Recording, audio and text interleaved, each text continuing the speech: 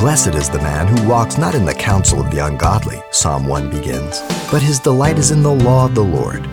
But when we study Scripture for ourselves, are we to be impacted by conviction or condemnation? Here's Pastor Xavier Reese with the answer and simple truth. The call to the Word results in penetrating conviction of the Word. This is the goal, to convict, not condemn. Convict. Conviction comes from the Holy Spirit that shows me that I'm in sin or I need salvation. Condemnation is when Satan rubs my nose in sin that has been forgiven. Or I rub my nose in it, or somebody else rub my nose in it. We don't live by condemnation. But conviction is when the Holy Spirit says, what are you doing there? You have no business being there. Repent from it. Confess it. And let's get right. This is what the Word of God does. It's a lamp to our feet.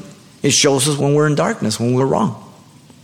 When God's Spirit convicts you as you hear the Word of God, and you agree with God, yes, you're talking to me, Lord, and there's a sorrow in your heart, and you agree with God, that's what God's after. I remember when I accepted the Lord, and to realize that everything I've ever done had been forgiven, and that I would never have to give an account for that. What a relief. Man, can you imagine, just think of your life up to this point, if you would have to give account for everything you ever did.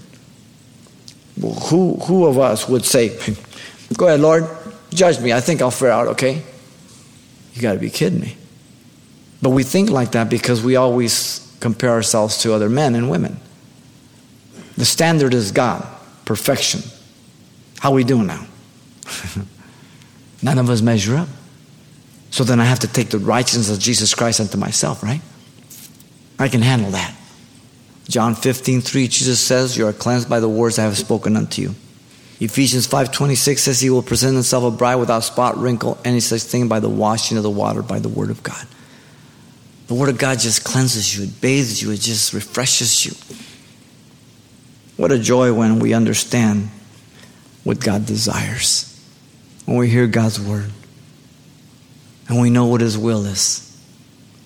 And we know what pleases Him. And we know that He not only calls us, but He enables us to obey Him. That's a great joy. Great rejoicing comes from knowing that my life is in accord with Scripture. And I understand the Word of God. 1 John chapter 1, verse 3-4 speaks about the Word. They gazed upon it. They touched it. The Word of life. Jesus Christ. He has become flesh. He died in your place. He died in my place. And He has made me His child. By grace through faith. You've been listening to Simple Truths with Pastor Xavier Reese, a daily devotional of the enriching and precious truths found in God's Word. We appreciate you listening each weekday at this time, but you can hear this program again by following the radio listings link at CalvaryChapelPasadena.com. For more on the other ministries at Calvary Chapel Pasadena, visit our website. There you'll find information about weekly events, Pastor Xavier's messages, even online booklets in English and Spanish. It's all at CalvaryChapelPasadena.com. Simple Truths is a radio ministry of Calvary Chapel Pasadena.